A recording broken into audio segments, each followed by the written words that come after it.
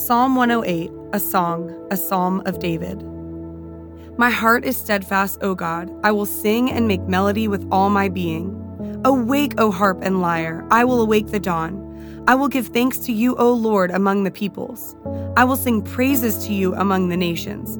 For your steadfast love is great above the heavens. Your faithfulness reaches to the clouds. Be exalted, O God, above the heavens. Let your glory be over all the earth, that your beloved ones may be delivered. Give salvation by your right hand and answer me. God has promised in his holiness. With exultation I will divide up Shechem and portion out the valley of Succoth. Gilead is mine, Manasseh is mine, Ephraim is my helmet, Judah my scepter. Moab is my wash basin, upon Edom I cast my shoe, and Philistia I shout in triumph. Who will bring me to the fortified city? Who will lead me to Edom? Have you not rejected us, O God? You do not go out, O God, with our armies. O grant us help against the foe, for vain is the salvation of man. With God we shall do valiantly. It is he who will tread down our foes.